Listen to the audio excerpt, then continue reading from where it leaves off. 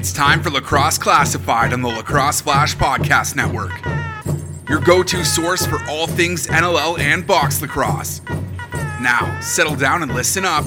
It's time for Lax Class.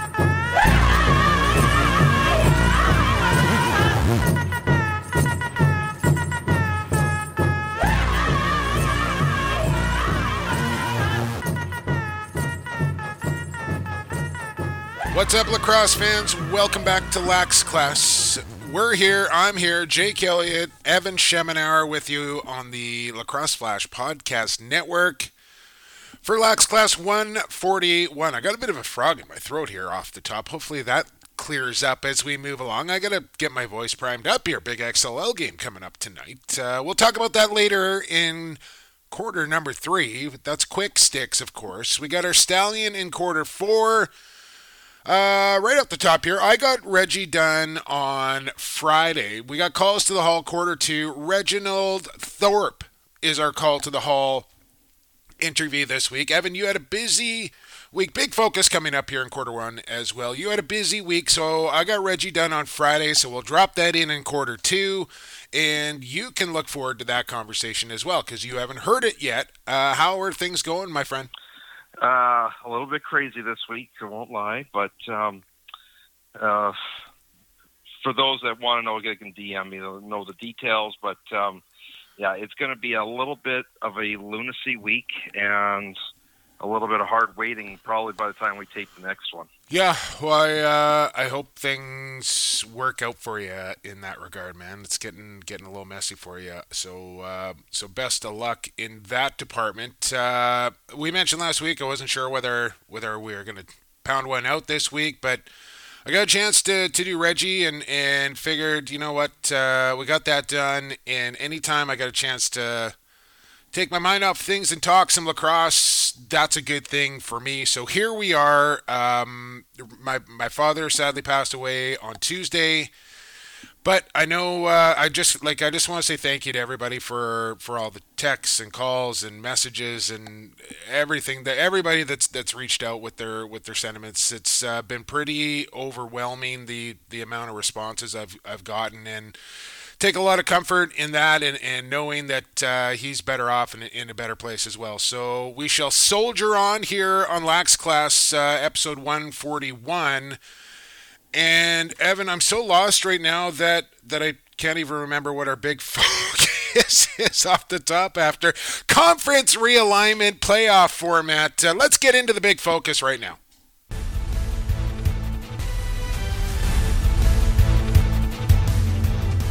Big focus. Big focus. Focus. Other than a big focus. Focus. Big focus. All right, big focus time here, Evan. And man, we kind of expected this to come about, and the news dropping days ago, the NLL has realigned their conferences. No more 3 divisions. Back to East-West conferences. A little new playoff tweak as well. You want to break this down for the listeners? Yeah, so we're back down to 2 conferences. They're no longer even called divisions. They're conferences now. And in effect, it's every team in the Eastern and Atlantic time zone, all 8 of them, in one conference. Everybody in every other time zone in the Western Conference. And so there's 6 teams out there, 8 teams out there. And I wasn't sure when they were looking at it whether they were going to go with 4 divisions and have 2 3-team divisions out west, but you know, this is what they did. A lot of comments I got back were, well, why don't they just put 7 and 7? It just doesn't work. Well, I'll tell you why, Evan. I'll tell you exactly why they're not doing that is because Vegas is coming in next year. There's Team 7 in the West, which makes it 8-7.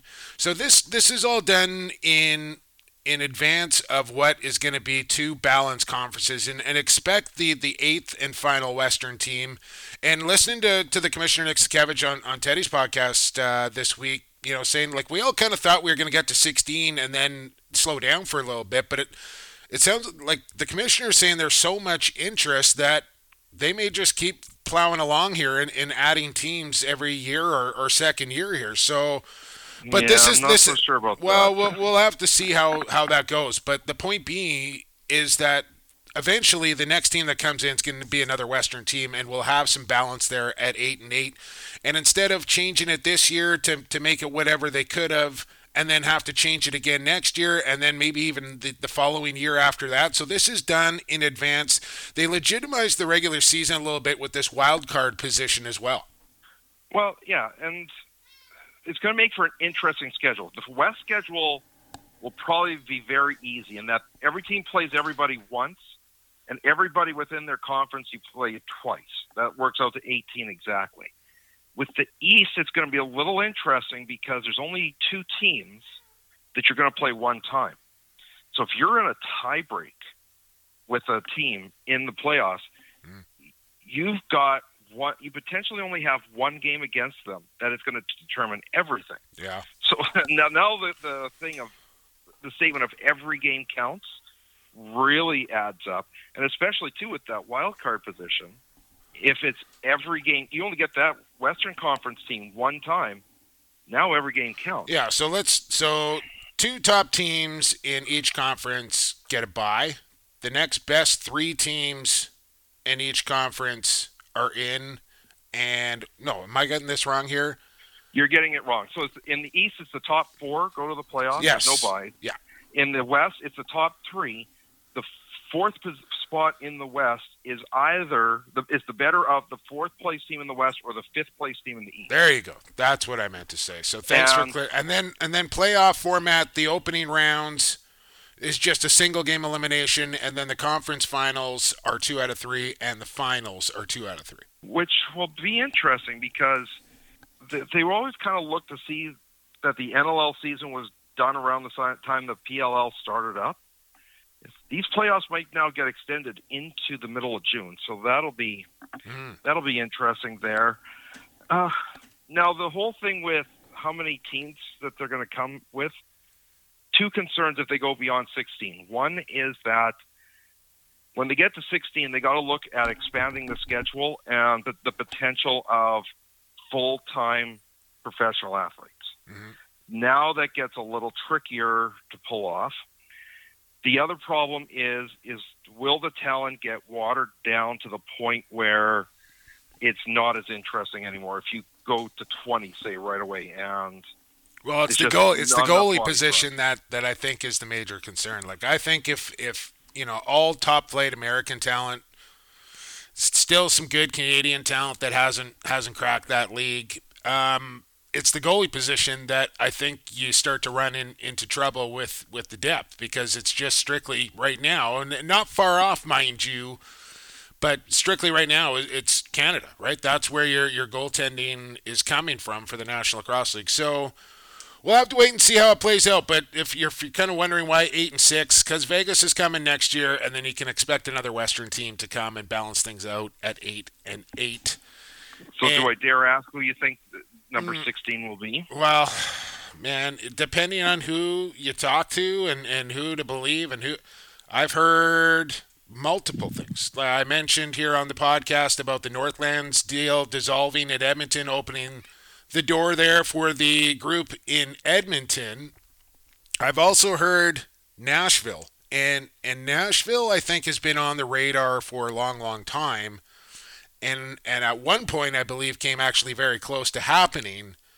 But I think there's always been discussion there. And, man, every time that the Stanley Cup playoffs roll around and I see Predator games going on, and just the atmosphere in and around that stadium, like, I got to believe they're taking to pro lacrosse in Nashville. So if I'm a betting man, I'm putting 50% down on Edmonton. I'm putting 50 down on Nashville. And if it's something else, then let's see. Yeah, I would love to see Minnesota back. I just haven't heard of any ownership group coming forward. Yeah. So I don't think that that's going to happen.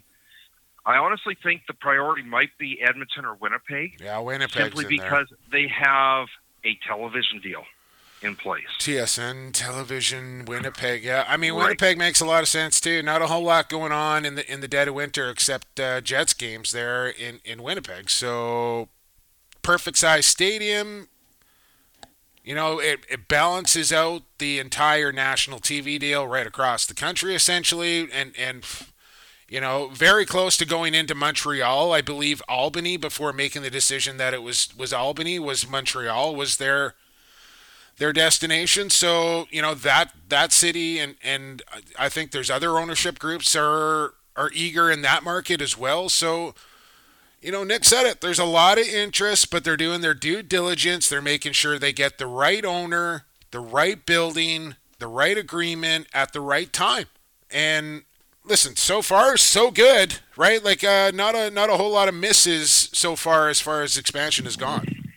Yeah, and it's just the concern of, do we start to see repeats of what happened 15 years ago? I don't think so. Not with this television deal, Evan. Not with this television deal now that's in place, and another one coming south of the border as well. Expect that announcement. Well, on one hand, at least you have owners that got deep pockets. It's not a case of who writes $1 million check anymore, you get a team. But you got to be able to prove these markets out. And that's the other thing, as with the 16, it's maybe you need a breather just to make sure that your 16 markets are strong enough before you go further. Yeah. And whether if somebody's got to relocate because the market's not what you thought it was, then you make that move first. Yeah.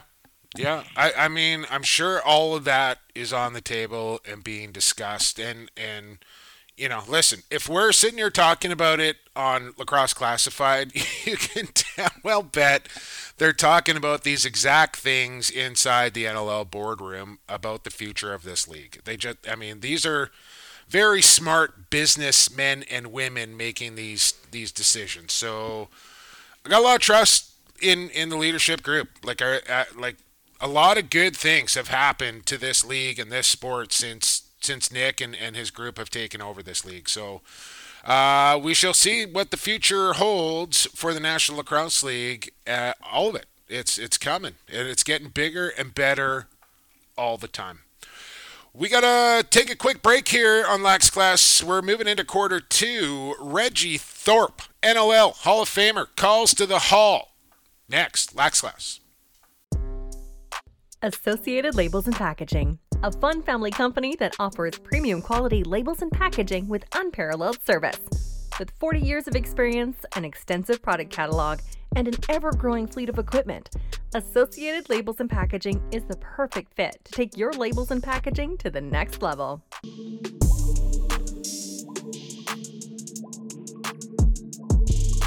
Hey, this is NLL Hall of Famer Kevin Finneran. You're listening to Lax Class.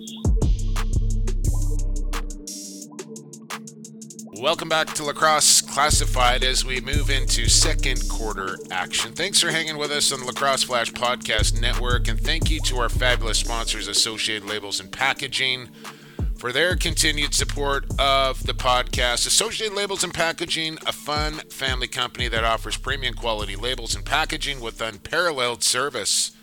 Over 40 years, 41 in fact, an extensive product catalog, an ever-growing fleet of equipment. Associated Labels and Packaging is the perfect fit to take your labels and your packaging to the next level. Quarter two, calls to the Hall. It's Jake Ellie with you here, flying solo for this one. I told this man I'm taking him on one-on-one for episode 141, as calls to the Hall. Took a few weeks to run him down, but we got him on the line now. I keep saying we. It's just me. It's Reggie Thorpe joining me, calls to the Hall. Reggie, thanks for doing this. I know it's been a crazy couple of months for you, as it has been for many. But first and foremost, congratulations on such a well-deserved Hall of Fame induction. How are things, man? They're great. I just really appreciate you having me on, and you can definitely handle me one-on-one. You're a big boy. So. Come on now. I don't have the offense, so it'd be just like two defenders just kind of staring at each other. I think that's what would happen. But yeah, you're a big guy. You can drop. You can drop the mitts. That's my go-to move. That's my go-to move for sure on one-on-ones. Yeah. So congratulations, man. I know. You're going through some family stuff right now, and when you got the call, it wasn't really at a great time for you, but have you had time to kind of let that sink in and think about that moment and when you got the call and now that you're an NLL Hall of Famer?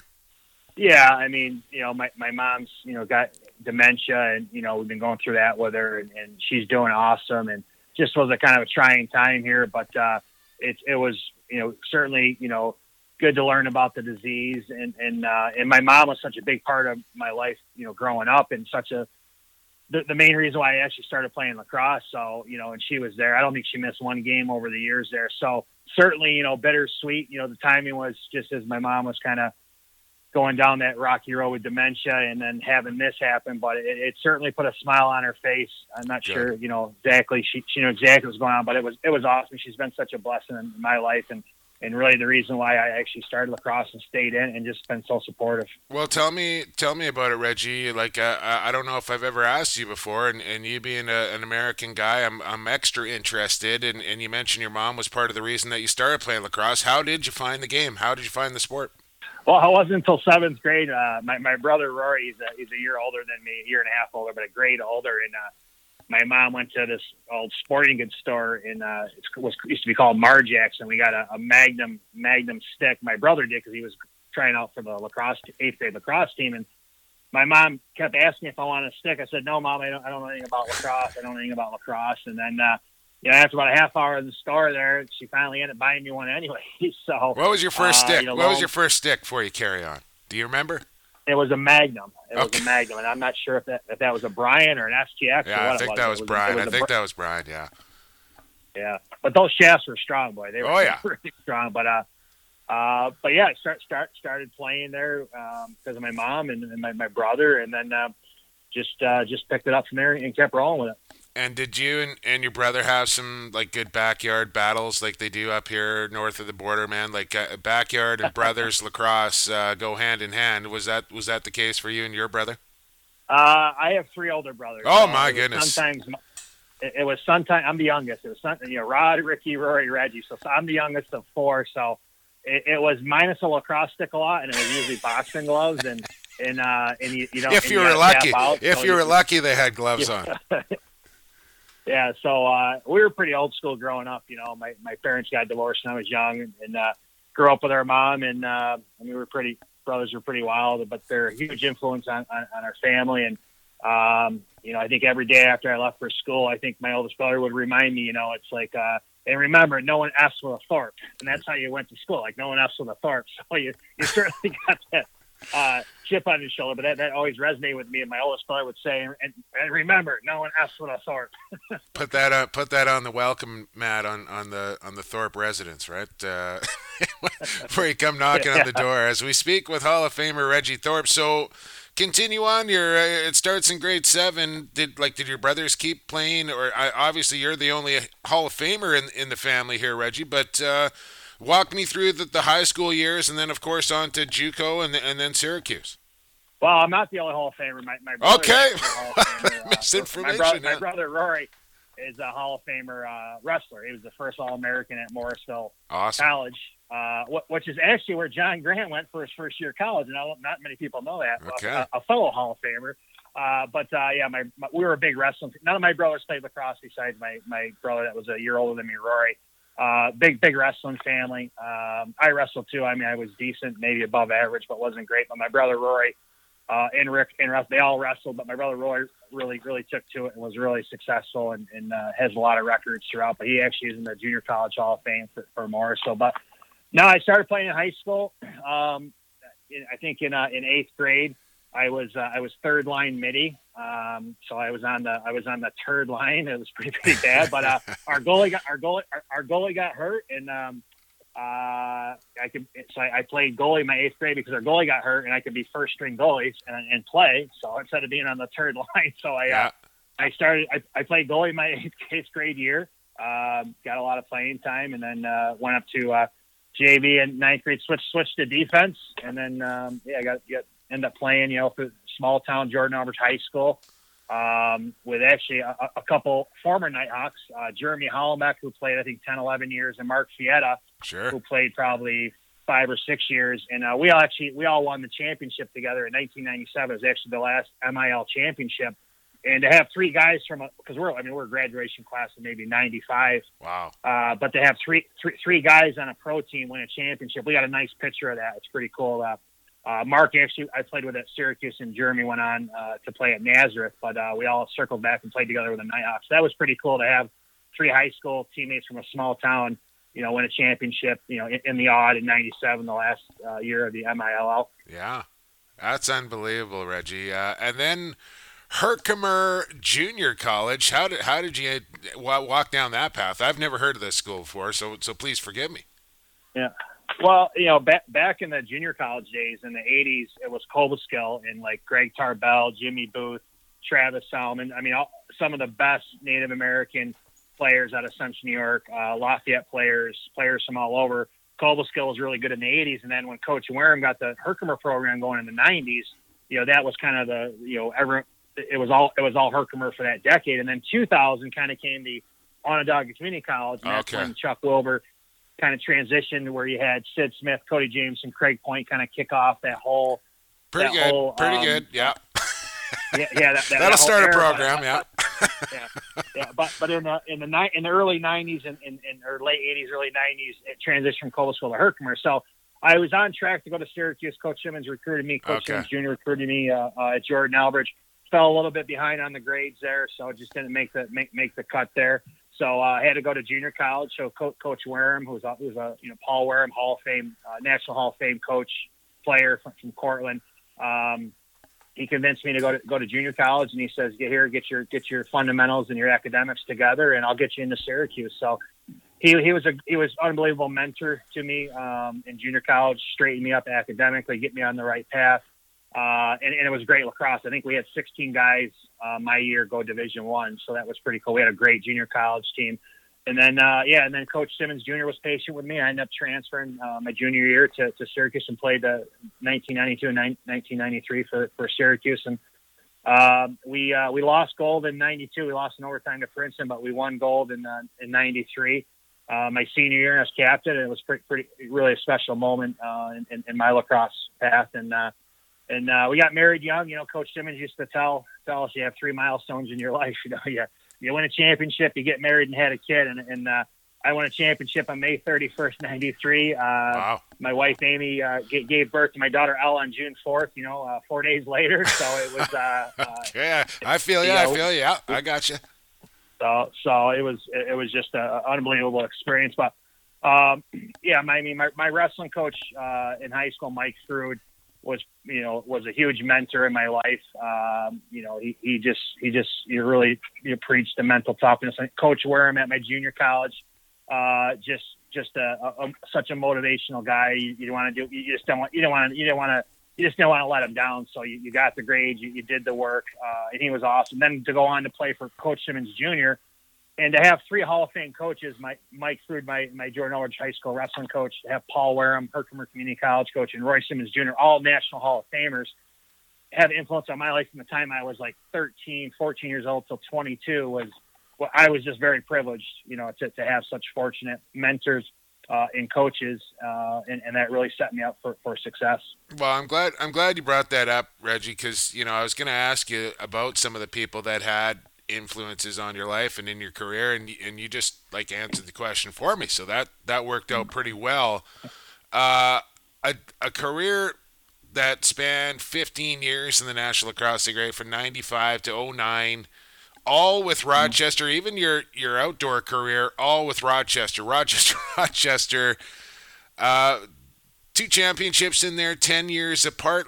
When you won in 97, how did you feel? Did you think, okay, we're getting back here, I'm going to do this again? And then tell me about the feeling when you finally did do it, but it was a decade later. We got in the league. My first year in the league was '95. We were an expansion team from the Detroit Turbos. We made it to the championship game. We ended up losing to the Philadelphia Wings in overtime. Gary scored a game winner in overtime. So I was like, okay, this is pretty easy. We got to a championship game. We're an expansion team. Next year we'll win it. So then 96 comes. I think we got bounced by Baltimore. I'm not sure who we got bounced by, but we got bounced in the semis. And then 97 comes along, and we end up winning. So I'm like, all right, 3 years. I'm in 2 championship games. I got 1 championship. Okay, so if I play X amount of years, I'm going to have 6, 7 championships. Well, then reality sets in, right? And we went those games with Toronto, and we couldn't get over the hump of the Toronto Rock, and they had an unbelievable team. I mean, we were certainly backpedal a little bit. We had them on their heels in the last game, the Maple Leafs Garden. Yep. Definitely. Does that one still sit with you, Reggie? Like, does that one haunt you a little bit even till today? It does, but you know what? You watch the game. I mean, there's some calls. I mean, Casey Powell got, probably should have been I think the person that hit him might have done some jail time if they would have hit him these assault days. Charge, Assault charge. But I mean, some of those. I mean, that's a tough place to play. You play the Maple Leafs Guard. I mean, the refs did a great job. But like I said, I think some calls. You watch the game over. I think I don't know.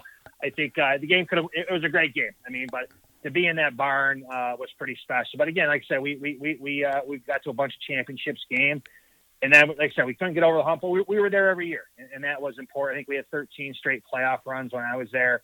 And then, in that 2007 season, Eddie Cuomo leading us, and we had such a good group. And I think we started out 1-2 maybe or something like that. And we were kind of scrambling a bit, but we all stuck together. And then that was a really special season because, again, going those 10 years without a championship and being so close all those years. I think we lost in 3 or 4 finals there. It was super special, and to wear the C and go out there and the trophy. Mike Hazen was banged up that year with a concussion, but to share that with Mike and going out and getting that trophy and leading that team, it's just that was good, and especially going 10 years away. It was really, really special. Time. But again, you kind of get in the league, you're like, 3 years, one championship, we lost in one overtime. Maybe we could have won 2. And you're like, this is going to be easy, right? Well, as we all know, nothing's easy. I mean, I was reading something the other day. I think on Brody, Merrill, who's, I think, the all-time crazy greatest, to think, ever. He hasn't won a championship. Yeah. He's like he's probably the. It's like Anthony Cosmo too, right? Like it's crazy, man. Cups galore, but hasn't been able to get, and even John Grant Jr. to a certain extent, Reggie, like just unbelievable, one of the greatest of all time, but and won everything, and including an NLL championship. But you would think a guy like that would have a couple of more. Yeah, it just shows you how hard it really is, I guess, eh? Yeah, and 2000 was a good year. I think we were coaching. I was coaching the Six Nations Junior Arrows. We won the Minnow Cup, so we went from winning the Nighthawk Championship to winning a Minnow Cup out west in the old round robin version. And I was there, Reggie. I called that one for you. Yeah. I know. Unbelievable. To be down and we played some dirty poker there in the consolation game. We called gloves on the goalie and he had cut palms. But I remember looking over my coach was like, if you're not doing everything in your power to try and win, then you're not coaching to your best ability, right? And speaking of that, Reggie, sorry, go ahead. Oh no, I was just gonna say, that was Sid Smith, last year, a junior, and I was brought in to help those guys get over the top. And had Marshall Abrams on board, Sean Williams, Cale Smith. I mean, we had a great organization, Scott Smith GM and running Kurt Stiers.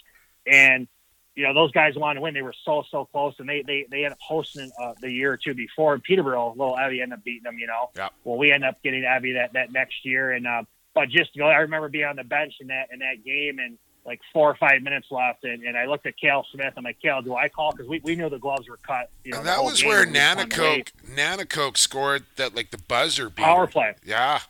Yep. I think we were on the PP there. Yeah. Mitch Nanacoke, number 19, lefty. Yeah, he was a good one. But so and then we lost to Burnaby in the round robin. I mean, we got pumped by him, but then we ended up going out and got off to a really hot start. Craig Point had a couple big ones outside.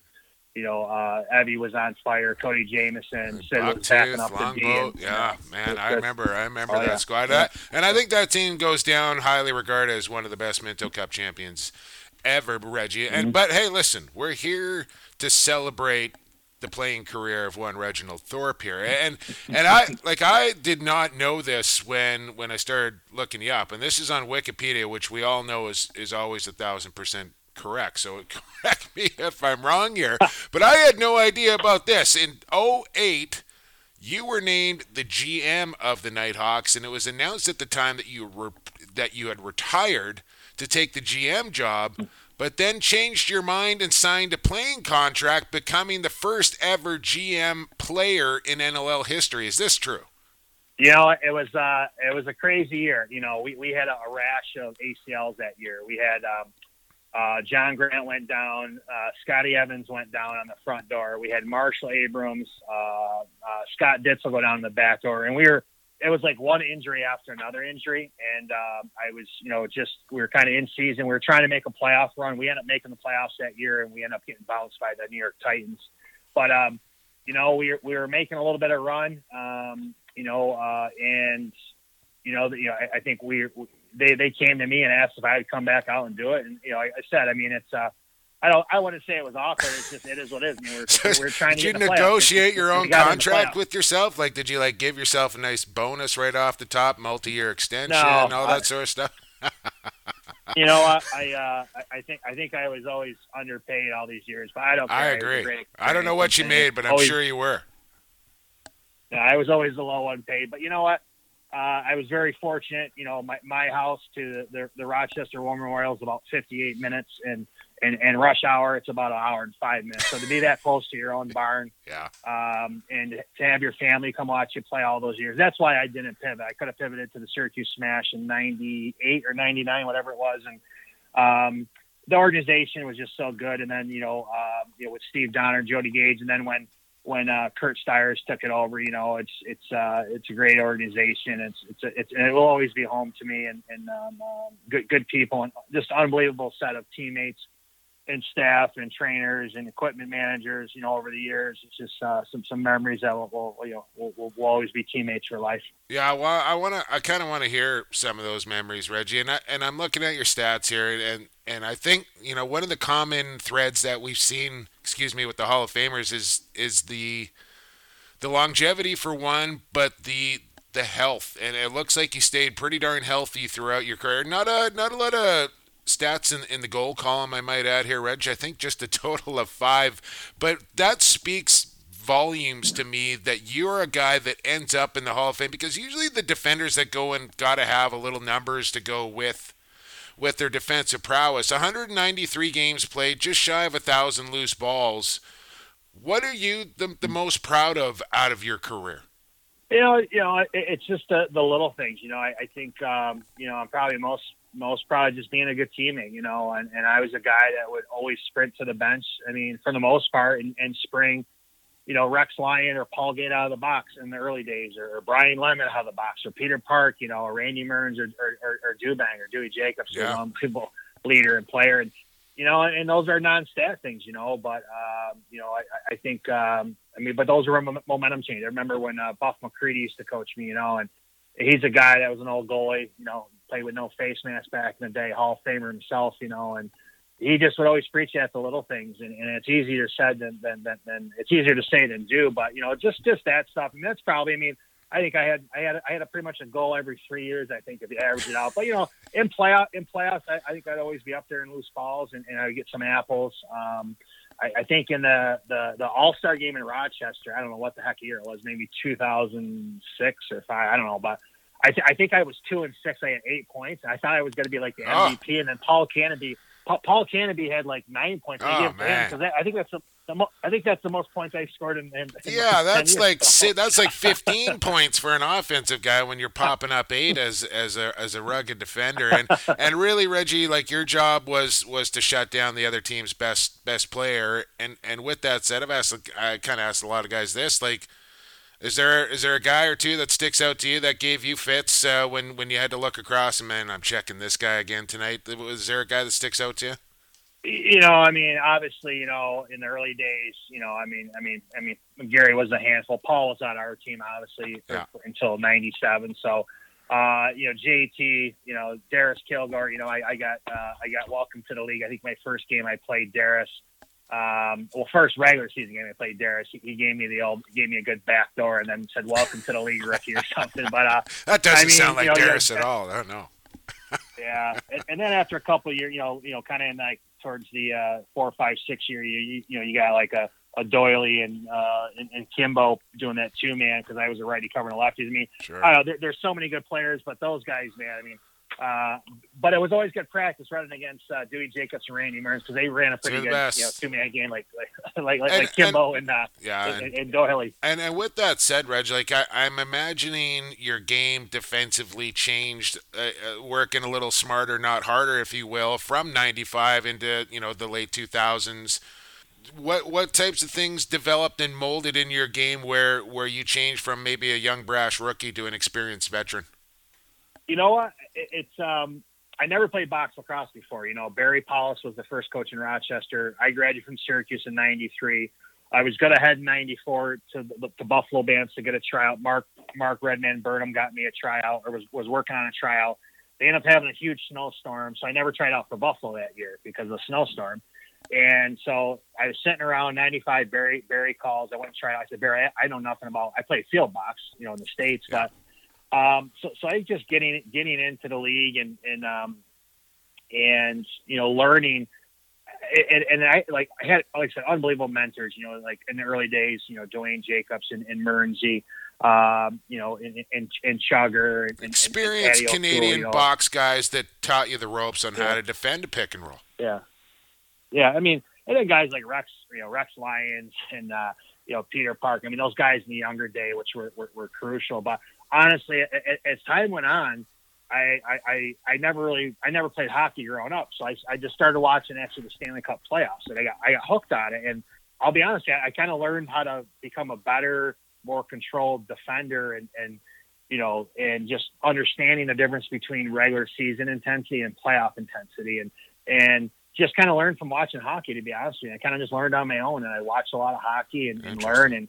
Learn when to take one on the chin and take the 5 stitches and be on the power play, and then learn when to take some of the box with you, and learn when you got to change some momentum and get a big hit or something. Well, it was never like incorporate the wrestling. Incorporate the wrestling into your game, Reggie. Which I'm sure you had to do from a time or two through those 15 years. I ask guys this all the time too, through the early MILL days, the spandex, the mayhem at the Spectrum and the Odd, War Memorial, is there a memory that sticks above all the rest when things got a little wild and woolly out there? I don't. There's good old fashioned line brawl in Philadelphia in the old Spectrum. With all of us and the goalies, but no, I don't know. Who'd you match up with? Who'd you have to go against in that line, bro? Some other American there. I forget his name there, but had you ever been in a fight before? A couple scraps, yeah. I mean, I was always like I said, I was definitely not the one to drop the gloves a lot, but I always take a couple guys to box, and if you take a liberty on us, we're gonna take a liberty on your offensive guy, So again, learning those nuances of just hey, if you're going on / John Grant Jr., we're going on / JT, right? Eye for an eye, yeah. And so you don't have to fight. It's like, JT's going to the bench and be like, hey, listen, quit slashing Junior because I'm going to slash. That's exactly what happens. That's exactly what happens. I don't know. Like I said, there was always some good battles, right? I think my first scrimmage ever, actually, we were for the Nighthawks. It was '95. Might have even been '94 before the season started, and we're scrimmaging in Buffalo. I just remember my wife's expecting her second kid, Gail, her son Gail, and I go out there. I think I hit Garris, a nice clean hit, but squared him. And I had no idea who the kill goalie. I had no idea who Richie was, Travis was, Darren. It was my first game, And I knew Redman. I knew Mark Burnham on the Buffalo Band. Yeah. So I go out there and I think I laid out there a clean hit, and then all of a sudden I got the Kilgore boys chasing me around. You hit one, you hit them all. Yeah.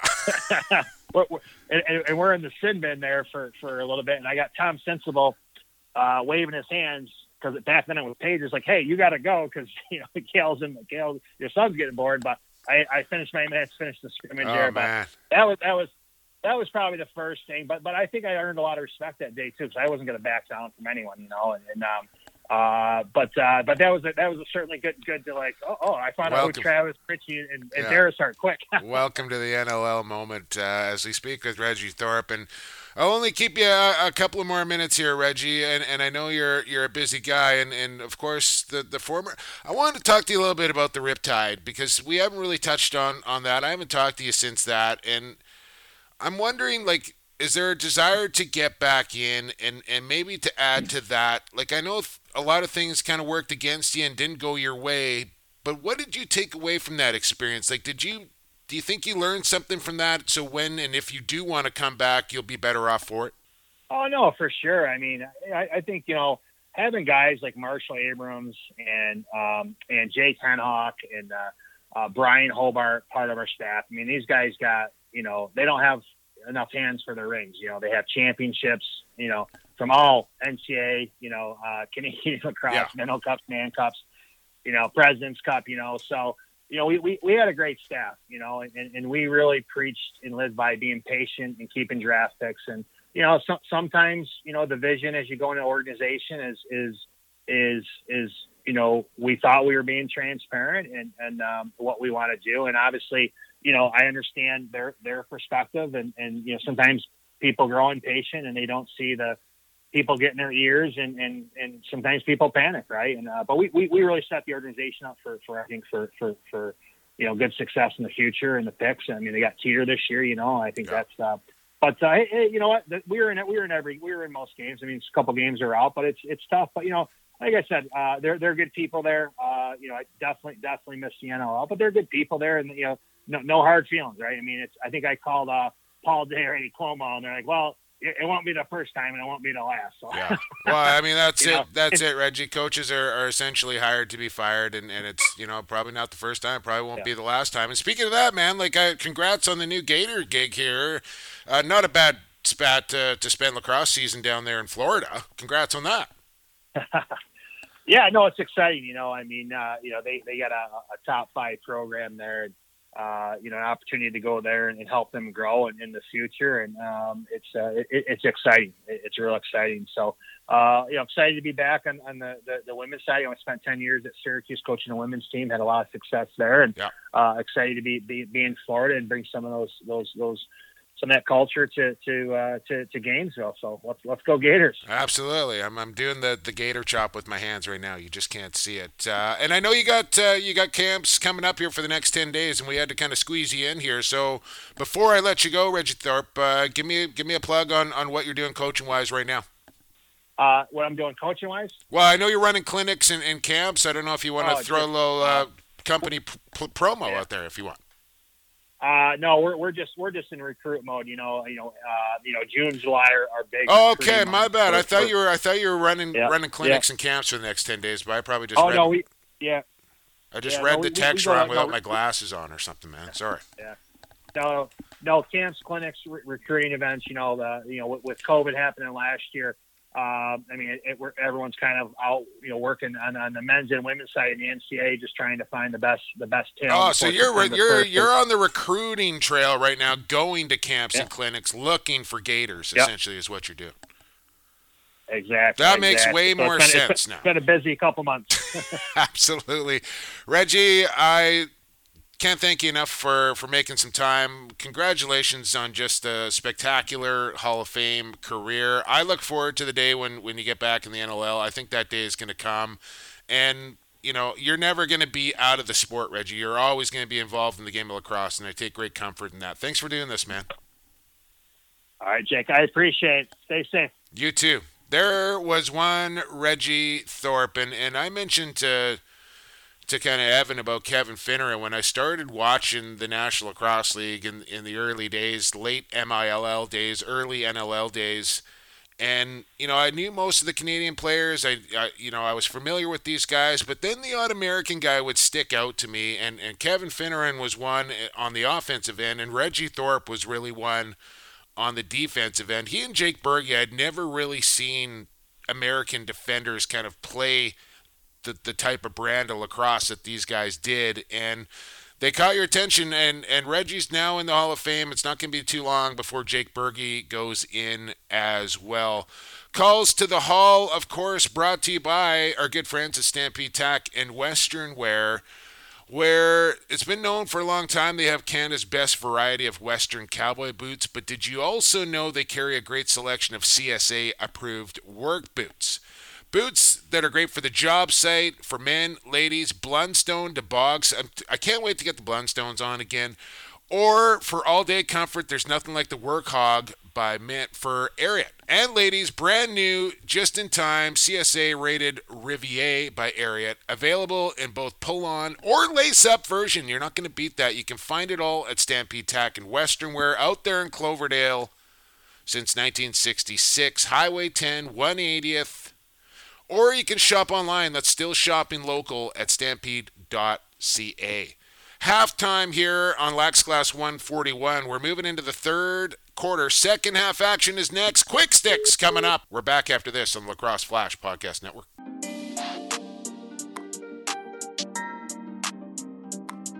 Hey, this is an NL Hall of Famer, Pat O'Toole. You're listening to Lacrosse Classified on the Lacrosse Flash Podcast Network, your go-to source for all things NLL and box lacrosse. Welcome back to Lacrosse Classified as we're into the second half. You know this by now. Into quarter three we go. Jake Elliott, Evan Sheminar with you. And also with us, the NLL Warriors. We had Mitch Jones on last week talking about his brand new deal. We got more signings to come. We're going to talk about it all here in Quick Sticks coming up. But check out the Vancouver Warriors website at vancouverwarriors.com. Nothing's offside. Be a Warrior. I know I've been teasing it. Ticket price, all of it's coming. Trust me, and as soon as it drops, you're going to hear all the information right here. But in the meantime, at NLL Warriors, Twitter, Instagram, they always got stuff going on. I actually went out to Ladner a few days ago, Evan, to check out the series between the North Shore and I told you I was going to do it. I was hoping to get to Harry Jerome. I'm still going to do that, but decided to make the trek out to Ladner. The Chancellor recommended a little bistro for us out there in lovely Ladner, the Flatlands, and had a little dinner, went in, took in the game. Actually got into a little drumming for the first time, Evan. I'd never, been in the stands with a drum, and I just, kind of took my cues and waited for others to get started and got into it a little bit. Knocked the head right off the drumstick, so Danny's got to fix that. But I found it was good for the soul, man. To sit amongst the peoples and bang the drum during a lacrosse game felt pretty cool. Well, I suppose now that you haven't been to Saskatchewan in a year and a half, you need to get to the Flatlands a little bit, just kind of acclimatize yourself. Just so I can, see my dog run away for 2 weeks or whatever they say out there in Saskatoon. Well, I mean, we're getting some massive fire smoke coming through here now. You're preaching to the choir here in BC, Evan. Wildfires are completely out of control here in British Columbia as well. And with that being said, I hope everybody stays safe. I know Danny's daughter was coming down the Coquihalla yesterday, and there was just a horrific crash that took the lives of multiple people. And I posted on my Facebook and just said, for God's sake, the amount of time that you actually save, not to get off track here, but the amount of time you actually save by speeding is so not worth the time that you save. And especially when lives are lost. And I don't know if drinking or driving was involved or not, but it's a pretty common thing for guys to kind of start getting after it on the way up to the beautiful Okanagan. And man, I just, a lot of people out on the roads, families, you name it, just be careful and be responsible and slow down. Please, there's really no rhyme or reason for it. So I feel like a complete old man kind of with a PSA like that, but that, this is where my head and my heart is at right now after hearing something like that. So, just be safe. Let the party stop for a few hours while you get to your destination. Yeah, plenty of time to get the drinks into you when you get there. There's no reason to get started early, especially when you're behind the wheel. So, Let's move on here with Quick Sticks, Evan. I saw this come down the news wire. Tally Campbell, I don't know if you're familiar with Tally Campbell or not, but this kid, I don't know, started out like as a volunteer with the Nanaimo Timberman organization, then started to kind of take on their social media, then become like a game day manager, then, just started working his way up to the point where he became the general manager of the BCHL hockey team in Coquitlam, the Coquitlam Express. And now the Burnaby Lakers and Tally Campbell and the Express have joined forces, and he's become the president of lacrosse operations for the Lakers. Like, this kid is making moves, and like, he's worked his way from the ground up, so he knows the ins and outs of the entire kind of thing. And here's a guy that I think really cares about the game. And I don't know. I was just kind of happy to see this relationship form between these two entities. He's going to have his work cut out for him, as will every WLA and MSL team. Getting it back going, because, yeah. They by the time they return to play, they won't have played for 33 months, and it's going to be like your hardcore lacrosse fan's going to come back. We're pretty certain of that. But it's getting the casual fan back when you haven't been around for a long time. Yeah, hopefully it comes out. Can't hurt. So congrats to Tally and the Lakers. World Series of Youth Lacrosse, we talked about this, and the Karen there at the banquet doing unspeakable things and saying just ridiculous comments. The Iroquois Nationals have come back with a statement just saying that there's been no accountability or punishment handed out to this lady or this team or this organization, and literally they've just kind of tried to sweep this thing under the rug, and they're done with it. They're not attending the World Series of Youth Lacrosse with any of their teams anymore until something is done, which I stand behind completely. More quick sticks here, Evan. WLA coming out, nothing official yet, but hearing whispers that they're going to kind of do like a Young Guns. The draft classes from the last couple of years, I think, are going to have a little, Young Guns Stars game here coming up, and I think a little combine action to get some guys some exposure. This thing's going to be filmed. We're going to have it all on bcsports.tv. So look forward to that. No dates or anything official yet. I don't think we have an official date on the National Lacrosse League entry draft yet. We know what's going down in Buffalo, but I haven't seen an exact date come out, so stay tuned for that. BC's Best has been going on all weekend. Team BC tryouts and combines and showcases and all of it going on down there in Aldergrove. And I retweeted this, Evan, from both accounts because it was that spectacular. Did you see this goal, this one-handed, blind, behind-the-back sub shot? Yeah. Holy cow. And the kid, it looked like it wasn't the first time that he has tried this shot. If you haven't seen it, scroll my timeline. This goal was completely ridiculous.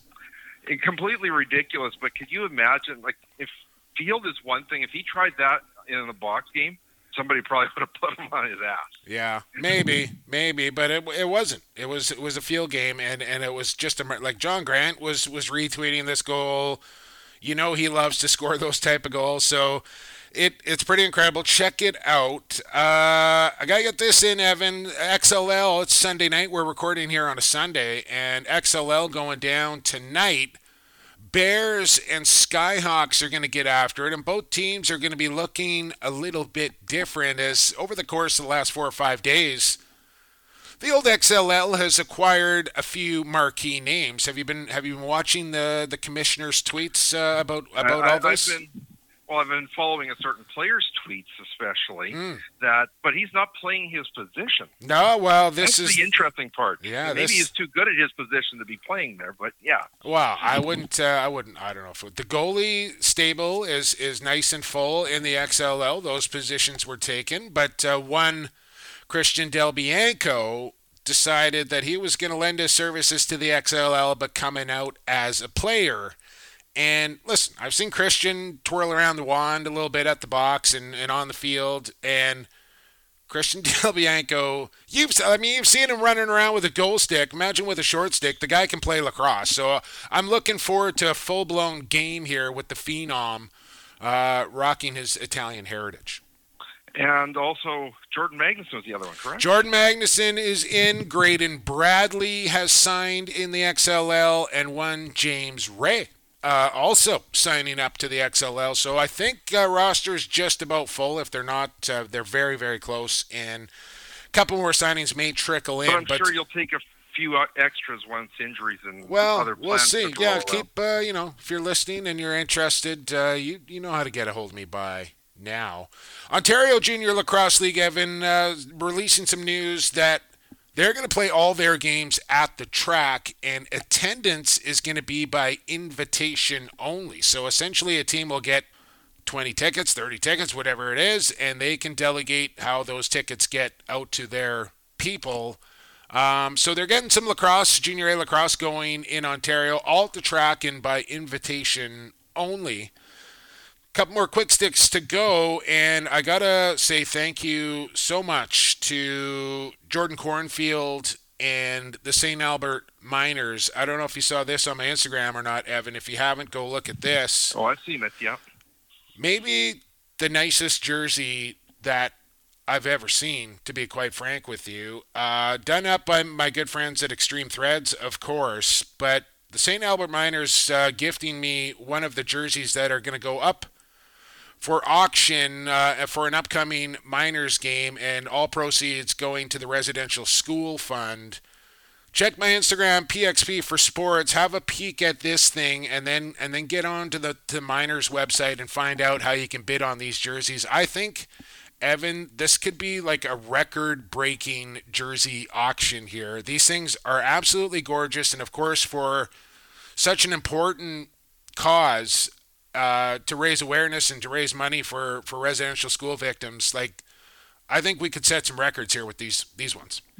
Well, if we do that, we're talking some jerseys going for $3,000 a crack then, but they're that nice. Why not? They're that nice. So check out St. Albert's Miners Lacrosse. Check my Instagram as well, and have a look at the jersey. And then if you're interested, I highly recommend it. Last one I got here, Evan, NLL 35 moments. Got to get this in on a weekly basis. The NLL merges with the MILL back on July 21st, 1997. And of course, with this Calls to the Hall series we've done, we've talked to Russ Klein and kind of listened and found out how the transition happened from the MILL to the NLL. And guys like Paul and Gary Gate pretty instrumental in kind of breaking away and saying, like, let's make this happen instead, and kind of force these guys into making this move and selling off their franchises. Yeah, and the game was strong in a few centers. It slowly started to expand outwards after that, for the good and for the bad, but it started to expand out from just a handful of teams. And I think they were only playing 6 or 8 games a season back then. Yeah.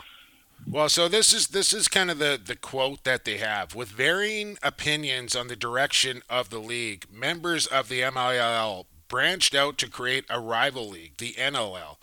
After many of the teams and players committed to the NLL, the two leagues merged, creating the league as we know it today. So very similar, I would say, to what you saw go down in the MLL and the PLL, and I know that's a lot of LLs going around, but that's much more of a we're taking over and we'll take your players as we go along with you. Well, the other way. Don't kid yourself, Evan. That kind of that's pretty much what happened. Is the marquee player said we're starting a different league, and then the players like, oh, okay, well let's go join that league, and that's kind of how it went down. And one quick stick on my end. All right, yeah, get your Rocky Mountain update in there, please. Rocky Mountain Lacrosse League has been up and going for about 3 weeks now. Interesting season in that they're only playing 10 regular season games over 5 weeks. In fact, Saskatchewan, I think, is only playing 4 home games, the way it all works out.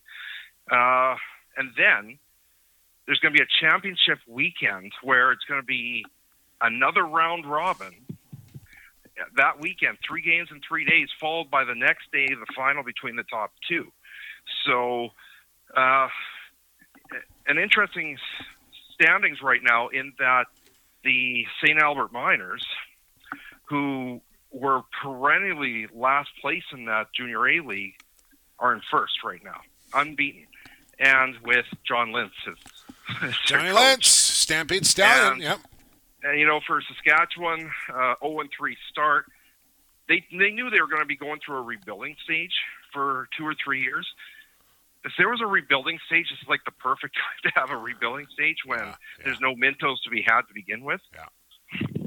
Yeah, well, I think you can probably put the Coquitlam Junior Adanacs in that department as well. As I've only had a chance to kind of take in a couple of games so far, but seeing the score lines come in, they've certainly come back to the pack, and the pack has certainly taken a step forward in Junior A. Like I'm still not sure who the clear-cut favorite is on the mainland or over on the island quite yet. As jockeying continues, but everybody is beating everybody essentially here, so it's going to be fun to watch coming down the stretch. And I got to get these in here, Evan. Signings coming down the wire. There's a bunch. Bear with me and maybe make a note or two if you got something to chime in on. Here we go. Colorado have signed Ron John, McIntyre, Chaster, and Sevier to 2-year deal. Going to take a big breath. Halifax, Mike Burke to a 1-year agreement.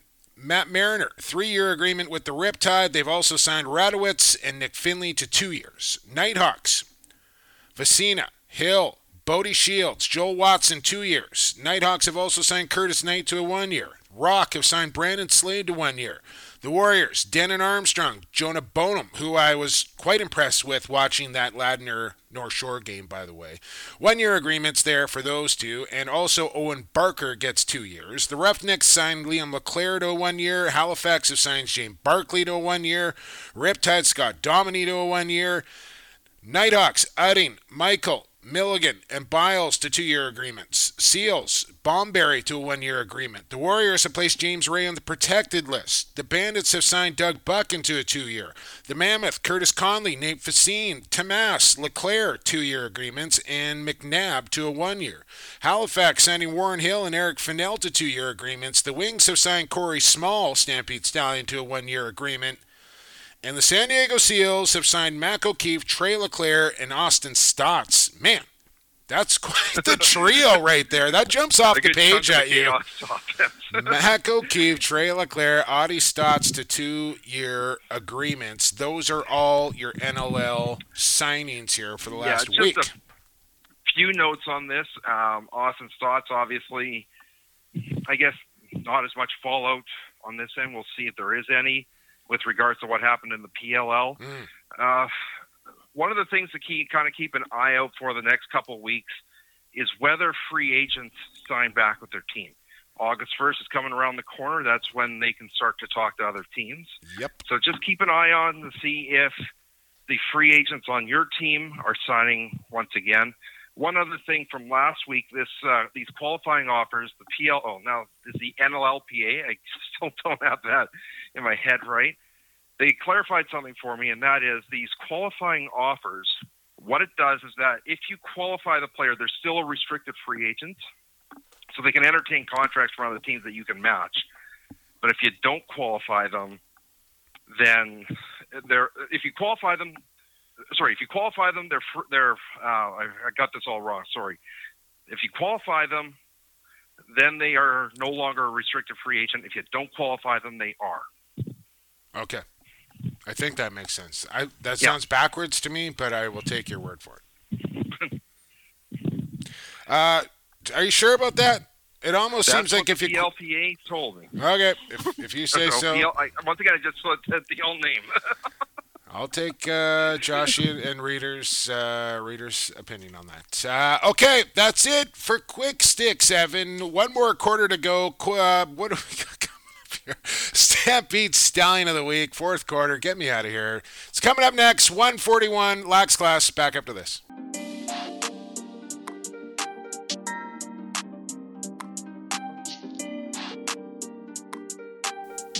Welcome back to Lax Class. Into the fourth and final frame we are. And before we get into our Stampede Stallion, I got to let you know that you can follow us along on social media. We are at lacrosseclassified@gmail.com. That's our email address. We're at lacrosseclassified on Instagram. Lax Class on Twitter. We got a Facebook page as well.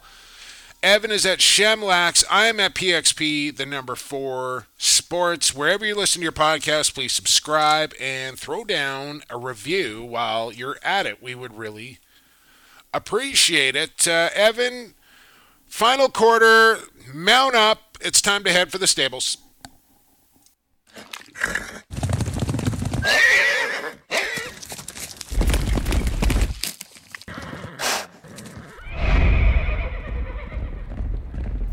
Evan, best horse impersonation. Go. Not a chance.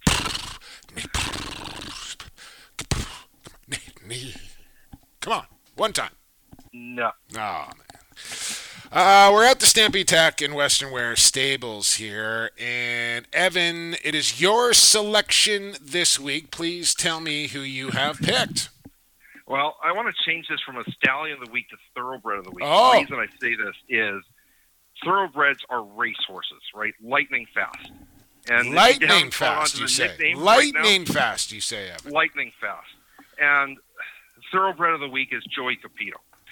This is a guy that I love to watch live more than on television because I can sit back from my seat and literally the second there's a turnover, my eyes are immediately turning to where is he, right? Because he gets lost in the crowd constantly. He's busting it downfield, and he's lucky in part that he has a goalie like Dylan Ward that can throw it on a dime to him.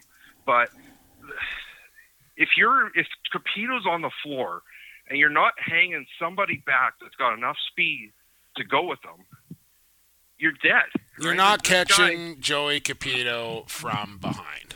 And think about it, he's the one that broke all of Saskatchewan hearts the last full season we had in the playoffs. I recall, Evan. I do recall. And I think that, there's certain guys that play lacrosse that have something that is not coachable. And that is the anticipation of knowing when to take off the top without getting cooked on defense on a regular basis.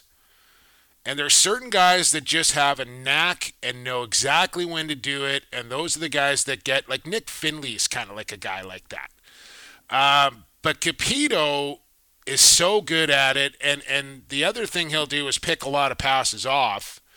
And like you said, you're not catching him from behind, but what makes him so dangerous is his finishing ability when he gets down there, because a lot of guys get those opportunities, but they do not finish with consistency like Capito does. And this is a guy that's always going to be in the conversation for Transition Player of the Year because of it. And we were talking about Rob Pennell and the Ninja course. Here's a guy, Joey Capito, that I think would excel at something like that as well. But 134 games for Lightning, 65 goals, 80 assists, and just produces on a yearly basis. He's always kind of around that 10 mark, and he's always going to, give you a good 20, 25 points a year.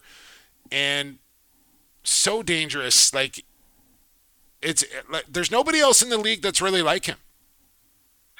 And here's the catch. If he's not signed or he's not franchised in the next 2 weeks, he's a free agent. Mm-hmm. They got to sign Joey You Capito. could imagine how many teams are going to be making that phone call? Every team, Evan. Every single team would put Capito on their roster. I'm confident in saying that.